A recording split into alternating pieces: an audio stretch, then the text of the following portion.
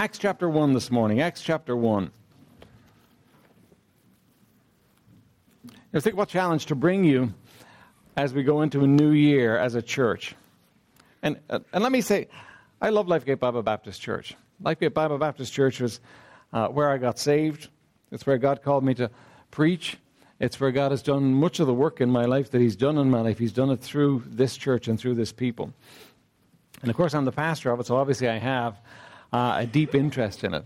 But when it comes to us moving ahead in the time to come, there's a burden on my heart, and it's this. Unity. We need unity in our church. There needs to be unity in the church. You know, God always uses unity when He's going to do something. And we need to be careful. Now, I don't want to rebuke you this morning. What I want to do is I want to help you. Because I think that sometimes we can so easily miss the issues that lead to unity. You know, this week in the conference, for those of you that were there, it was a wonderful blessing. You know, and I was greatly helped by it, probably more than by any other conference in the past. Just greatly helped by being able to look at it through somebody else's eyes and to see some things from God's perspective. But one of the things that I know can hinder us is if we're not unified. Now you say, how can we be unified? We're as different as chalk and cheese. We're spread across the planet in our origins, and not only in our origins, but in our backgrounds as well, and where we come from and what we're doing. How can we have unity? Well, we can. We can have unity. Now, it won't come because we're all the same, because we'll never be all the same. It won't come because we all agree on everything, humanly speaking, because we never will. We're going to see things differently. Things are going to be different for us. Unity comes when we center around the Lord Jesus Christ and plan for it as people. It doesn't come, just because we're all going to agree. It's not going to happen. It comes when we center on the Lord Jesus Christ. But the book of Acts is, the clear lesson to us in God moving mightily in His church.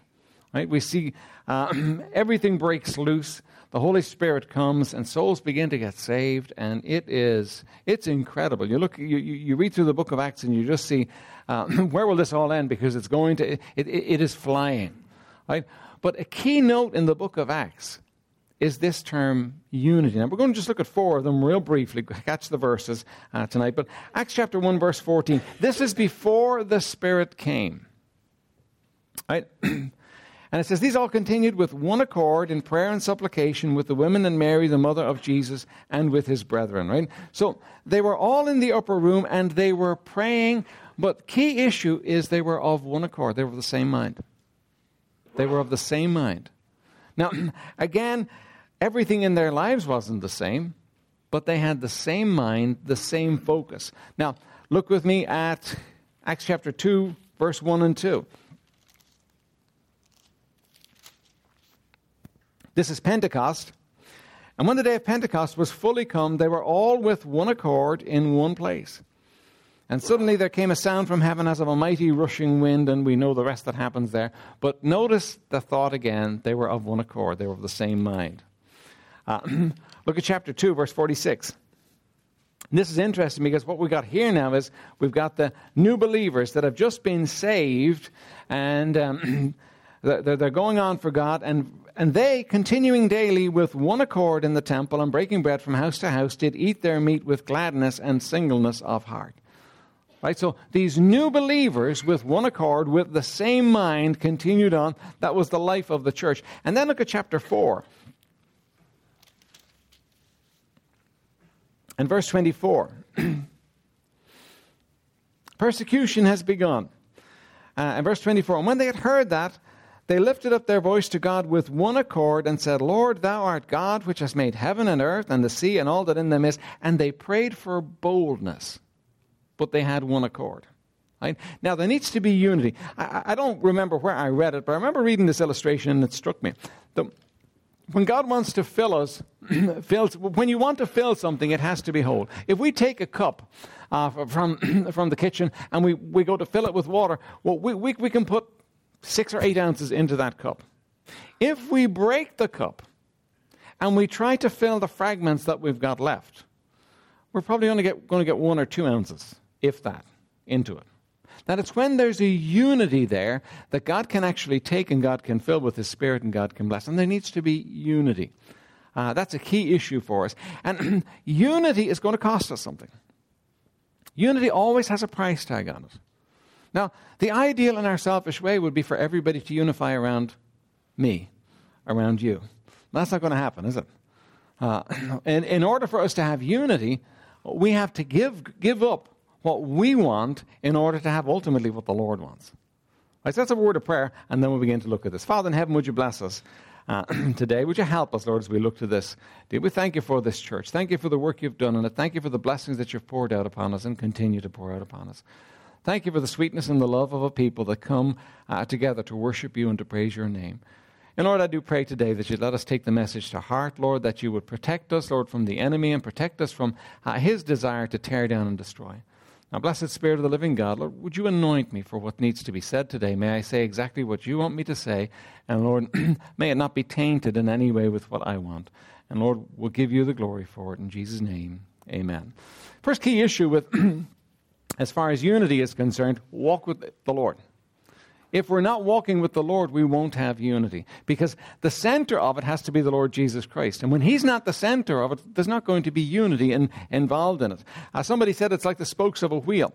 The closer you actually get to the center of the wheel, the more unity you have. And the closer we get to the Lord, the more unity that we have.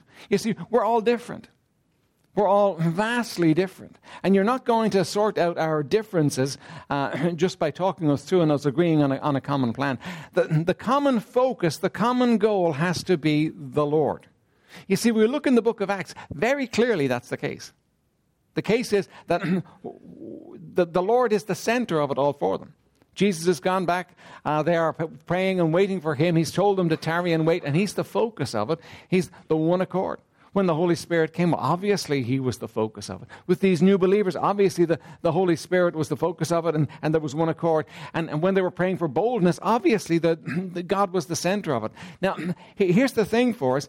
If we're going to have unity, each one of us are going to have to develop the relationship with God that God wants us to have. See, what happens in your quiet time is not something that's kind of just your own between you and God. It's something that affects the whole. We sometimes forget that what we do privately actually impacts us corporately. You know, if a dad does wrong, it impacts his family. Achan's a great example of that.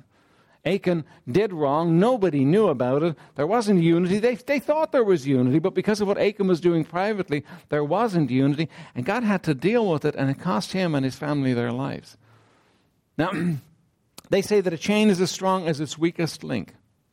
And I understand, everybody's not flying spiritually and everybody's not in the place where maybe they would like to be. But here's the deal. The deal is that if we're going to have unity in the church, each one of us have to be seeking the Lord fully. And we will have, the greater our heart for God and our seeking after God is, the greater the unity that we're going to have in the church. By the way, that's the same in the family. That's the same everywhere. When we will have unity when we put him first and when we're seeking after him and going after him with all our hearts. The first issue as far as unity is concerned is walk close to God. So in 2013, if you want to help the church, the best thing you could do is get really close to God.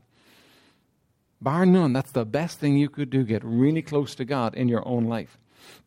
Secondly, though, focus on the right in others, not on the wrong. You see, when it comes to looking at people, we have the ability to look at people and see so many wrong things, don't we? Now, oftentimes they're wrong because they don't agree exactly with us, but we look at them and they're wrong. And we can focus on the wrong. We can focus on the wrong, and listen, it can become a mountain for us. All the things that are. But the Bible tells us whatsoever things are good, whatsoever things are true, whatsoever things are lovely, think on these things. One of the key disciplines of life that even, the self-help gurus will tell you is get your thinking straight. Start thinking positively. Now, it's not thinking positively in the sense of, whatever you think positively about you can have. But when you start thinking right, it affects and impacts your life.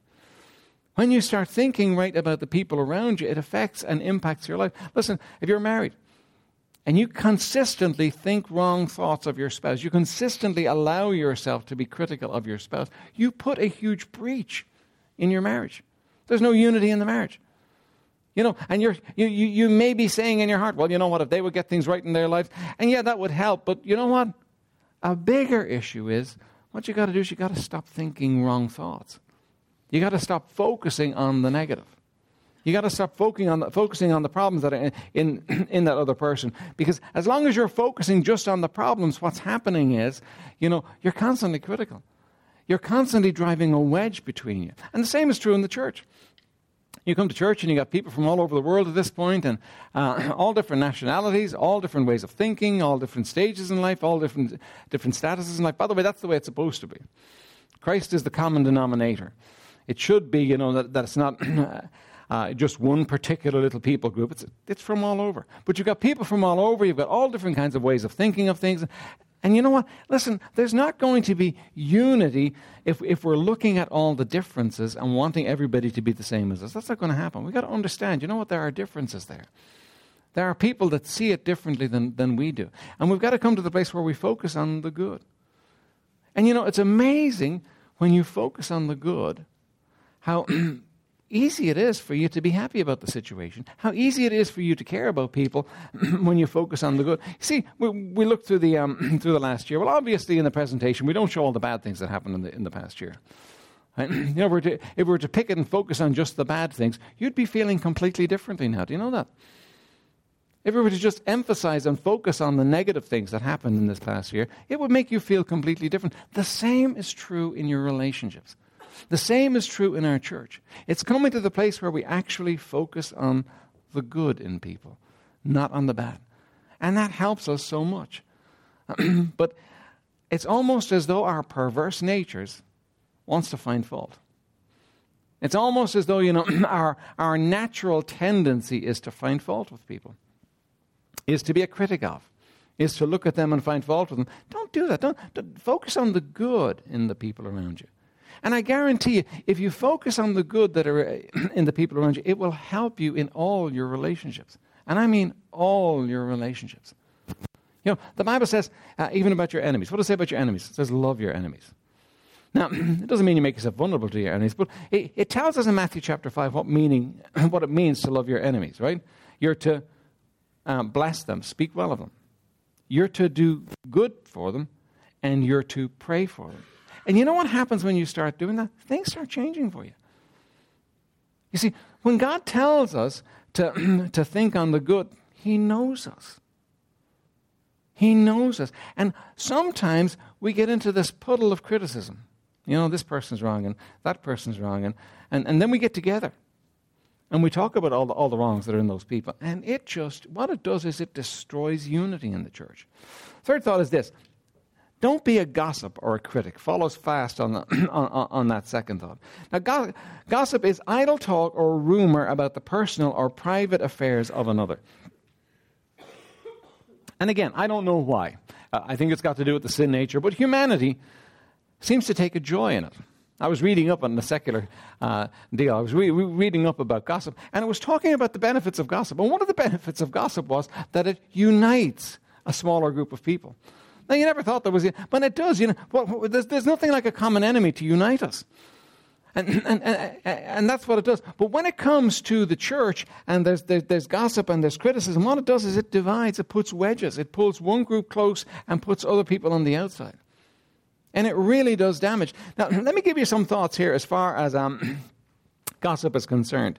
Now, by the way, when you're talking about people, and Christians often do it in terms of, listen, pray for. Now, check your spirit there. Are you really asking for prayer for, or are you just covering your gossip?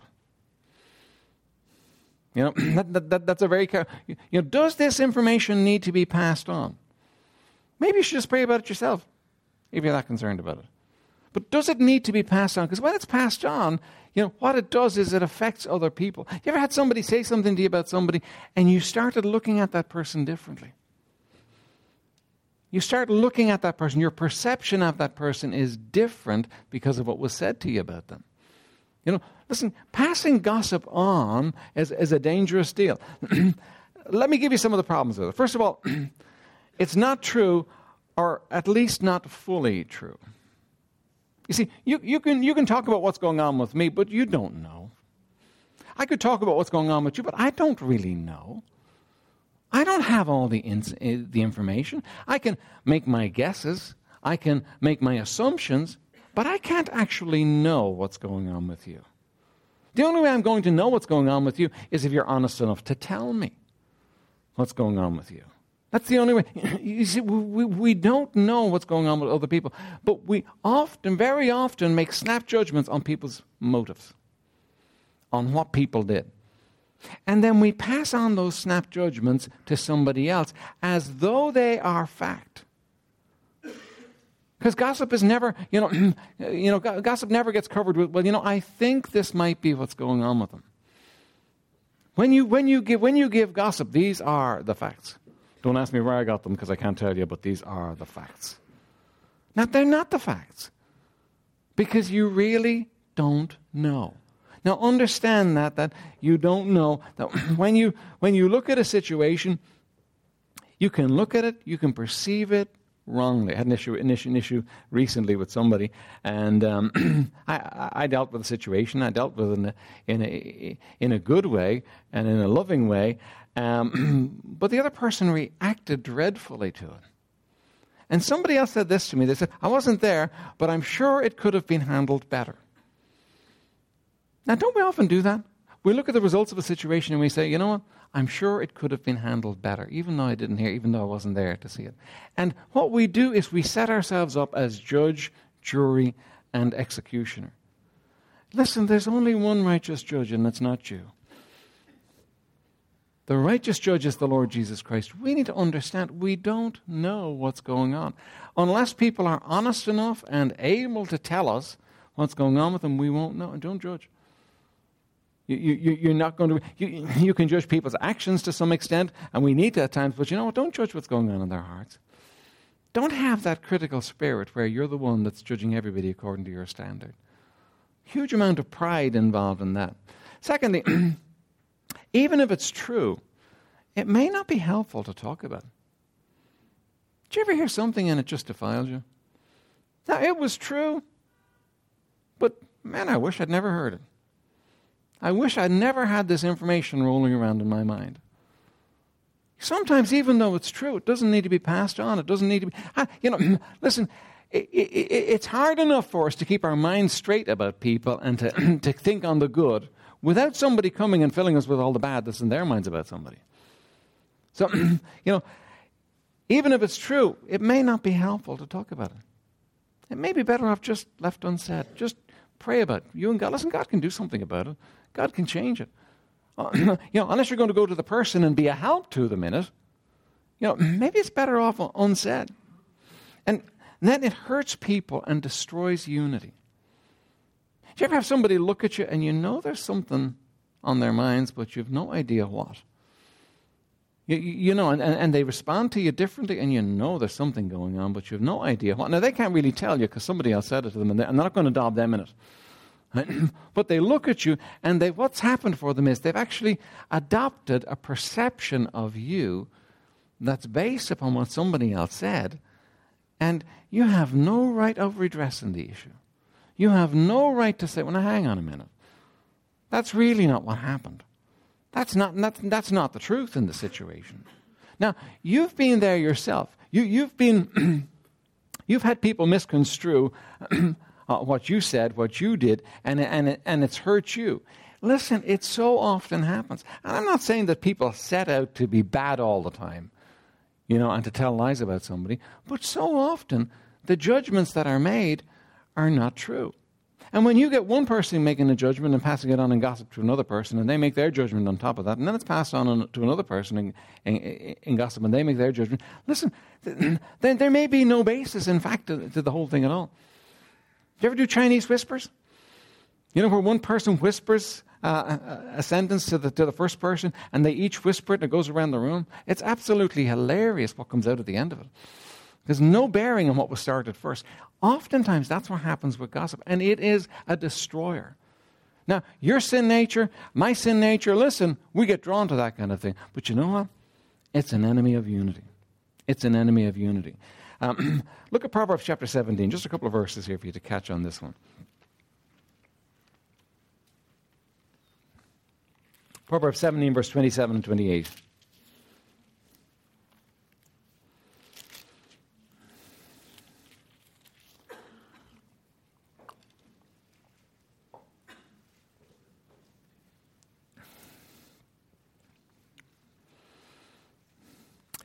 He that hath knowledge spareth his words, and a man of understanding is an excellent spirit. Even a fool, when he holdeth his peace, is counted wise, and he that shutteth his lips is esteemed a man of understanding.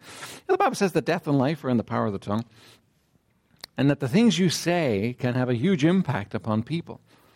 And the things that you let out from your lips. And the Bible says that a wise man holds his tongue. That a wise man doesn't just cut it loose and let it run.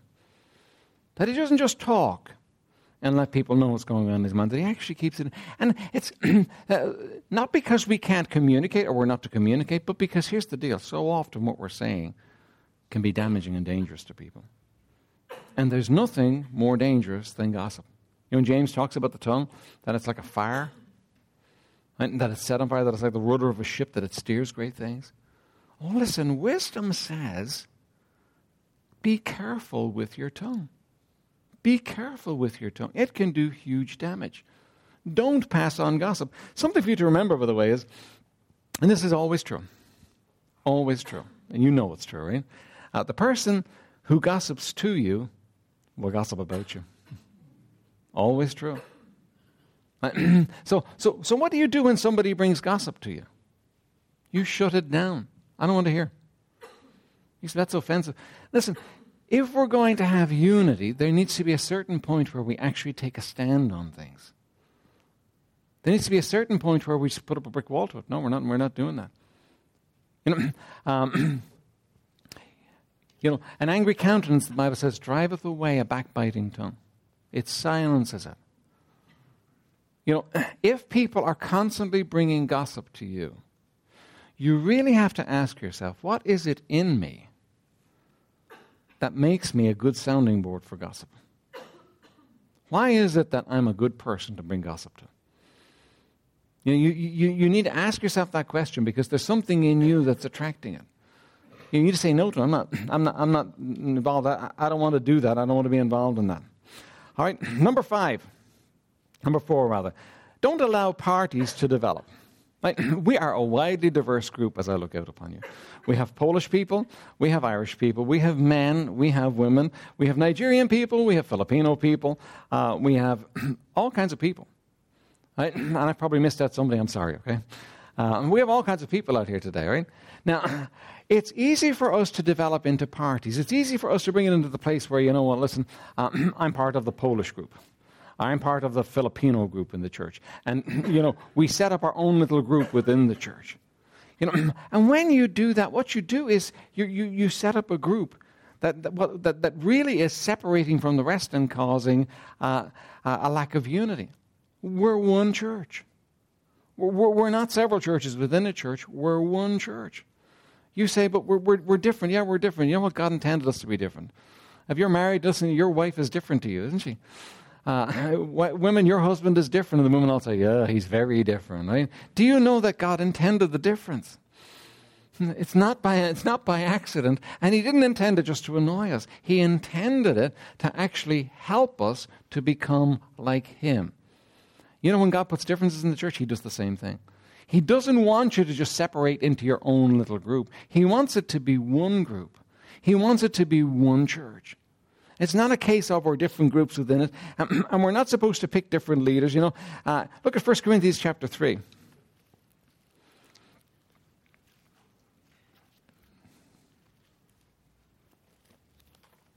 1 Corinthians 3.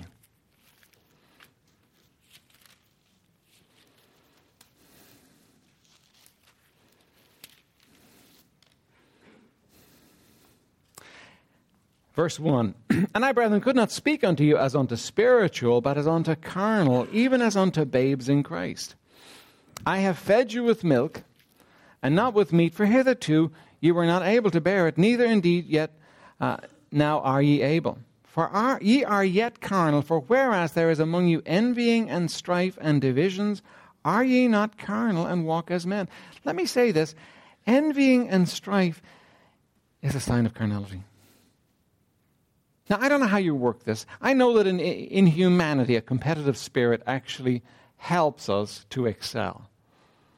But there are so many downsides to a competitive spirit. There are so many downsides to envying in the way that it causes strife. It can do great damage in the church. It can do great damage when you're envying somebody else for their gifts or for their beauties or for their money or for... It can do horrible damage to the church. Because we're one body. We're supposed to love each other. We're supposed to care for each other. we're supposed to weep when one weeps and rejoice when one rejoices. We're supposed to be in the place where, as a body, we're thrilled with what's happening for each other. That we're supposed to be blessed by other people's blessings. But when we get to the place where we're envious and we're carnal, we tend to work out reasons why people have got the blessing. Right? You know, in Armenia, Frank will tell you this, right? In Armenia, mafia are the crime people, right? And anybody who's doing well in Armenia, the comment from the Armenians is, oh, mafia. You know, if they're doing well because it's illegal, right? You know, and but that's the spirit of humanity, isn't it? You know, if somebody's doing well now, drugs, right? You know, no, listen, you know what? God blesses people. And God will bless other people around you, and you're supposed to rejoice in that, not feel bad about that. You're supposed to step up to a new level and be blessed for them. Be happy for those people in the church. Envying and strife just kills. You know, when we start comparing ourselves one with another, it just kills. Listen, everybody in this church brings something different to the table.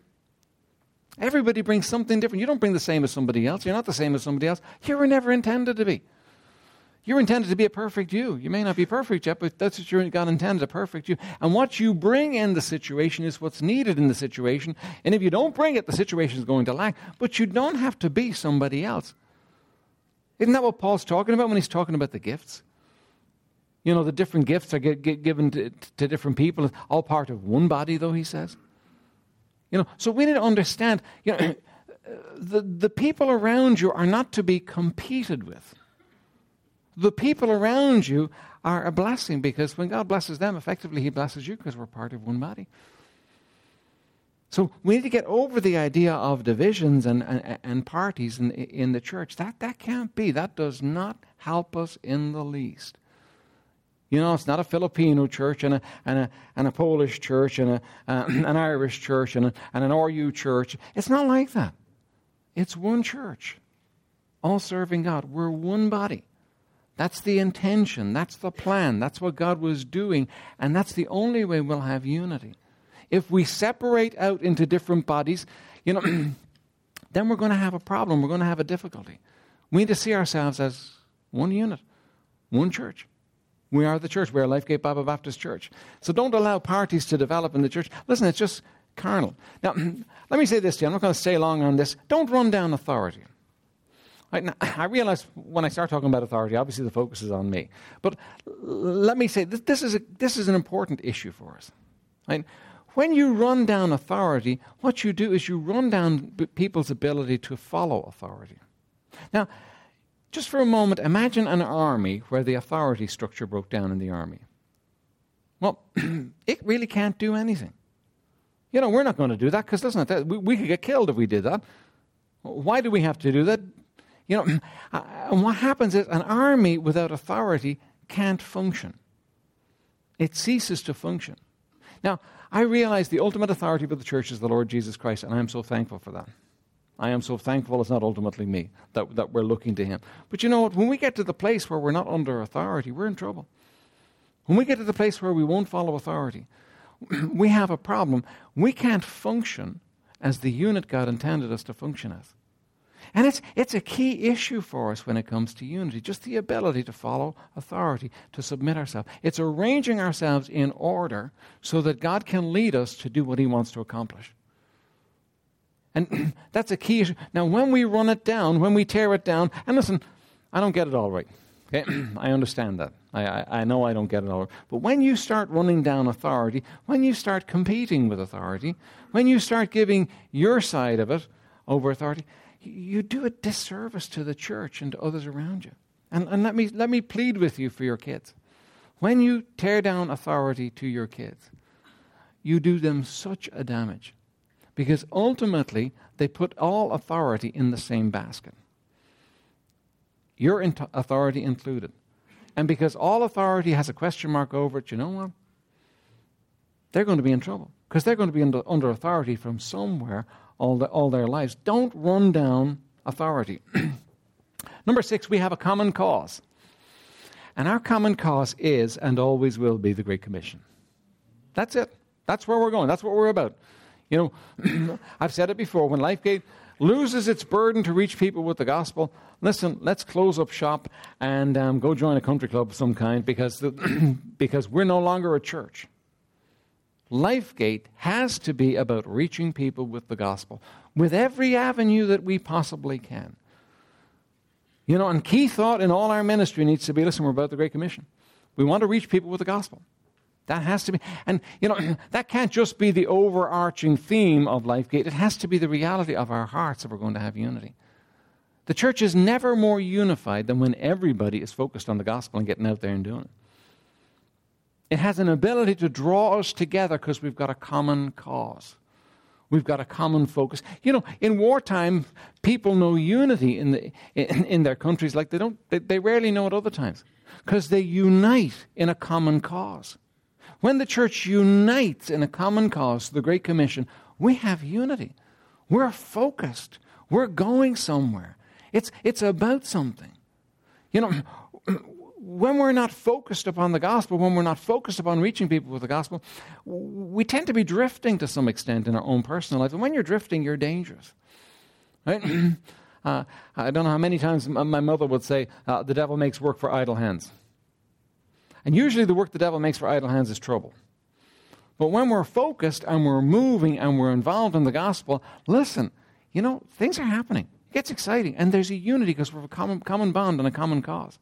Now, let me say this, and let me give you this challenge. I'm not going to spend the morning on this. We're almost done here. But, you know, I realize that for some of you, the gospel is a bit daunting. But the Lord Jesus Christ knew that. He still gave you the Great Commission. There's got to be a way that you can be involved in the gospel. We have Tuesday night calling. We'll do Saturday night calling. Listen, we'll help you and get you set up at any other time you can possibly do it. But you need to be involved in the gospel. It's not just about building the church, although that's God's plan. It's about simple obedience. The Great Commission says, be involved. You've got to be a witness. You've got to be talking to people. And I understand that for some of you that's so daunting, but you know what? The Bible gives you a promise. Lo, I am with you always, even to the end of the earth. That if you'll do it, He says He'll be with you. He'll enable you.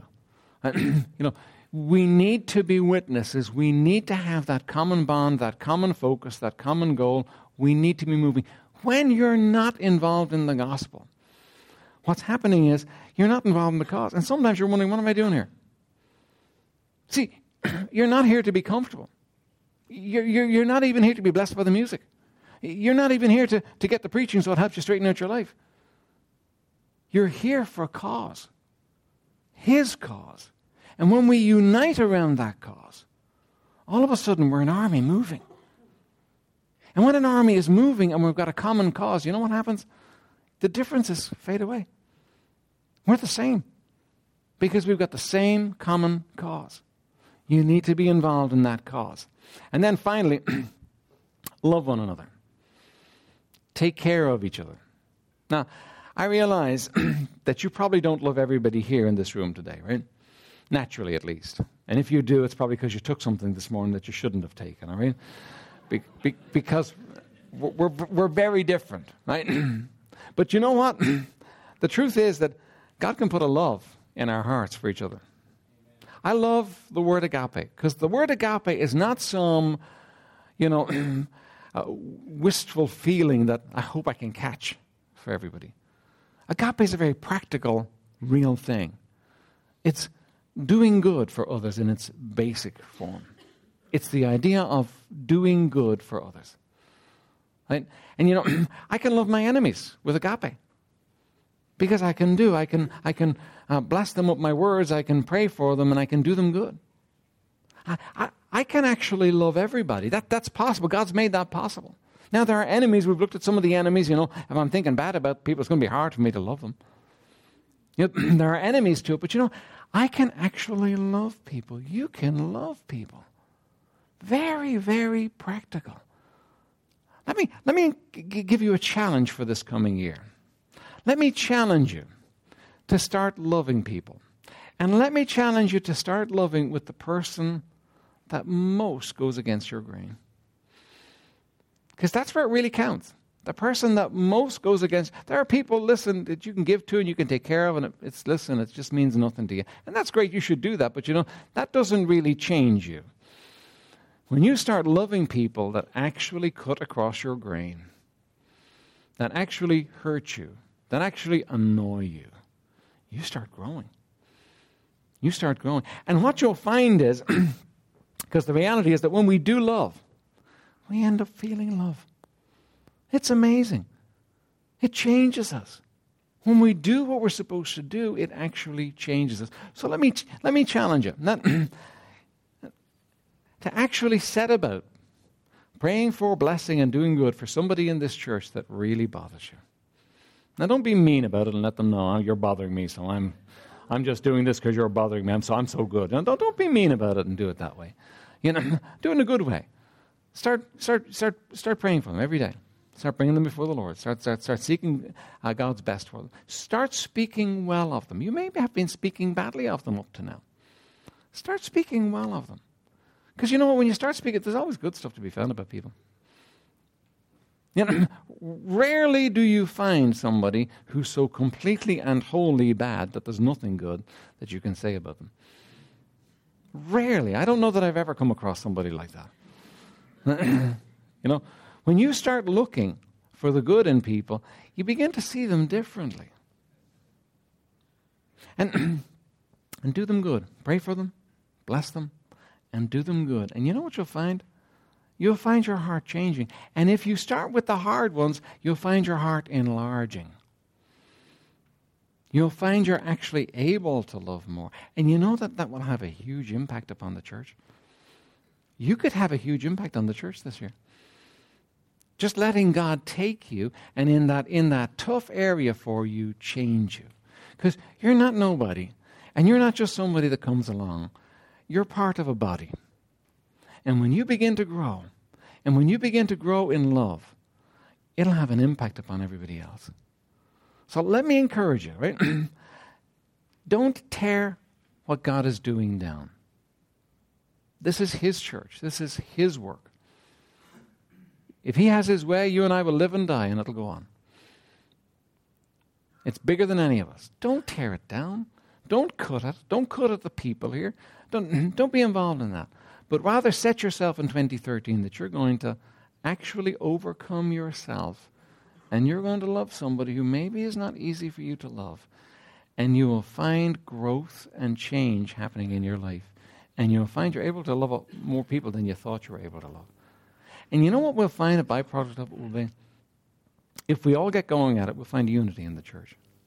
And when we find unity in the church, the Spirit of God will come. And He will fill it. And we'll see some great things happen. Let's bow for prayer. Father, we thank You for Your word. Thank You, Lord, for a church that loves You enough to listen and to long for You. Now, blessed Spirit of the living God, would You take us this day and work in hearts and lives? Lord, would You take and move in such a way, Lord, that You bring unity to our church, that You put us in a place, Lord, where we're loving You, and because we're loving You, we're loving others and walking with You and walking with them. And Lord, help us to not to be critical, help us not to gossip, Lord. Help us to get unified around the gospel. And oh, Lord, take this church and use it greatly for Your glory and Your honor. Lord, build us, we pray. Lord, nothing for You to take and to double and to triple the size of the church. You've done it before. Lord, would You do it again? Would You be pleased? But Lord, do a work in us that's going to put us in the place where You can do it. Now, blessed Spirit of the living God, we ask You to put Your hand upon us and to use us in this year. In Jesus' precious name, amen.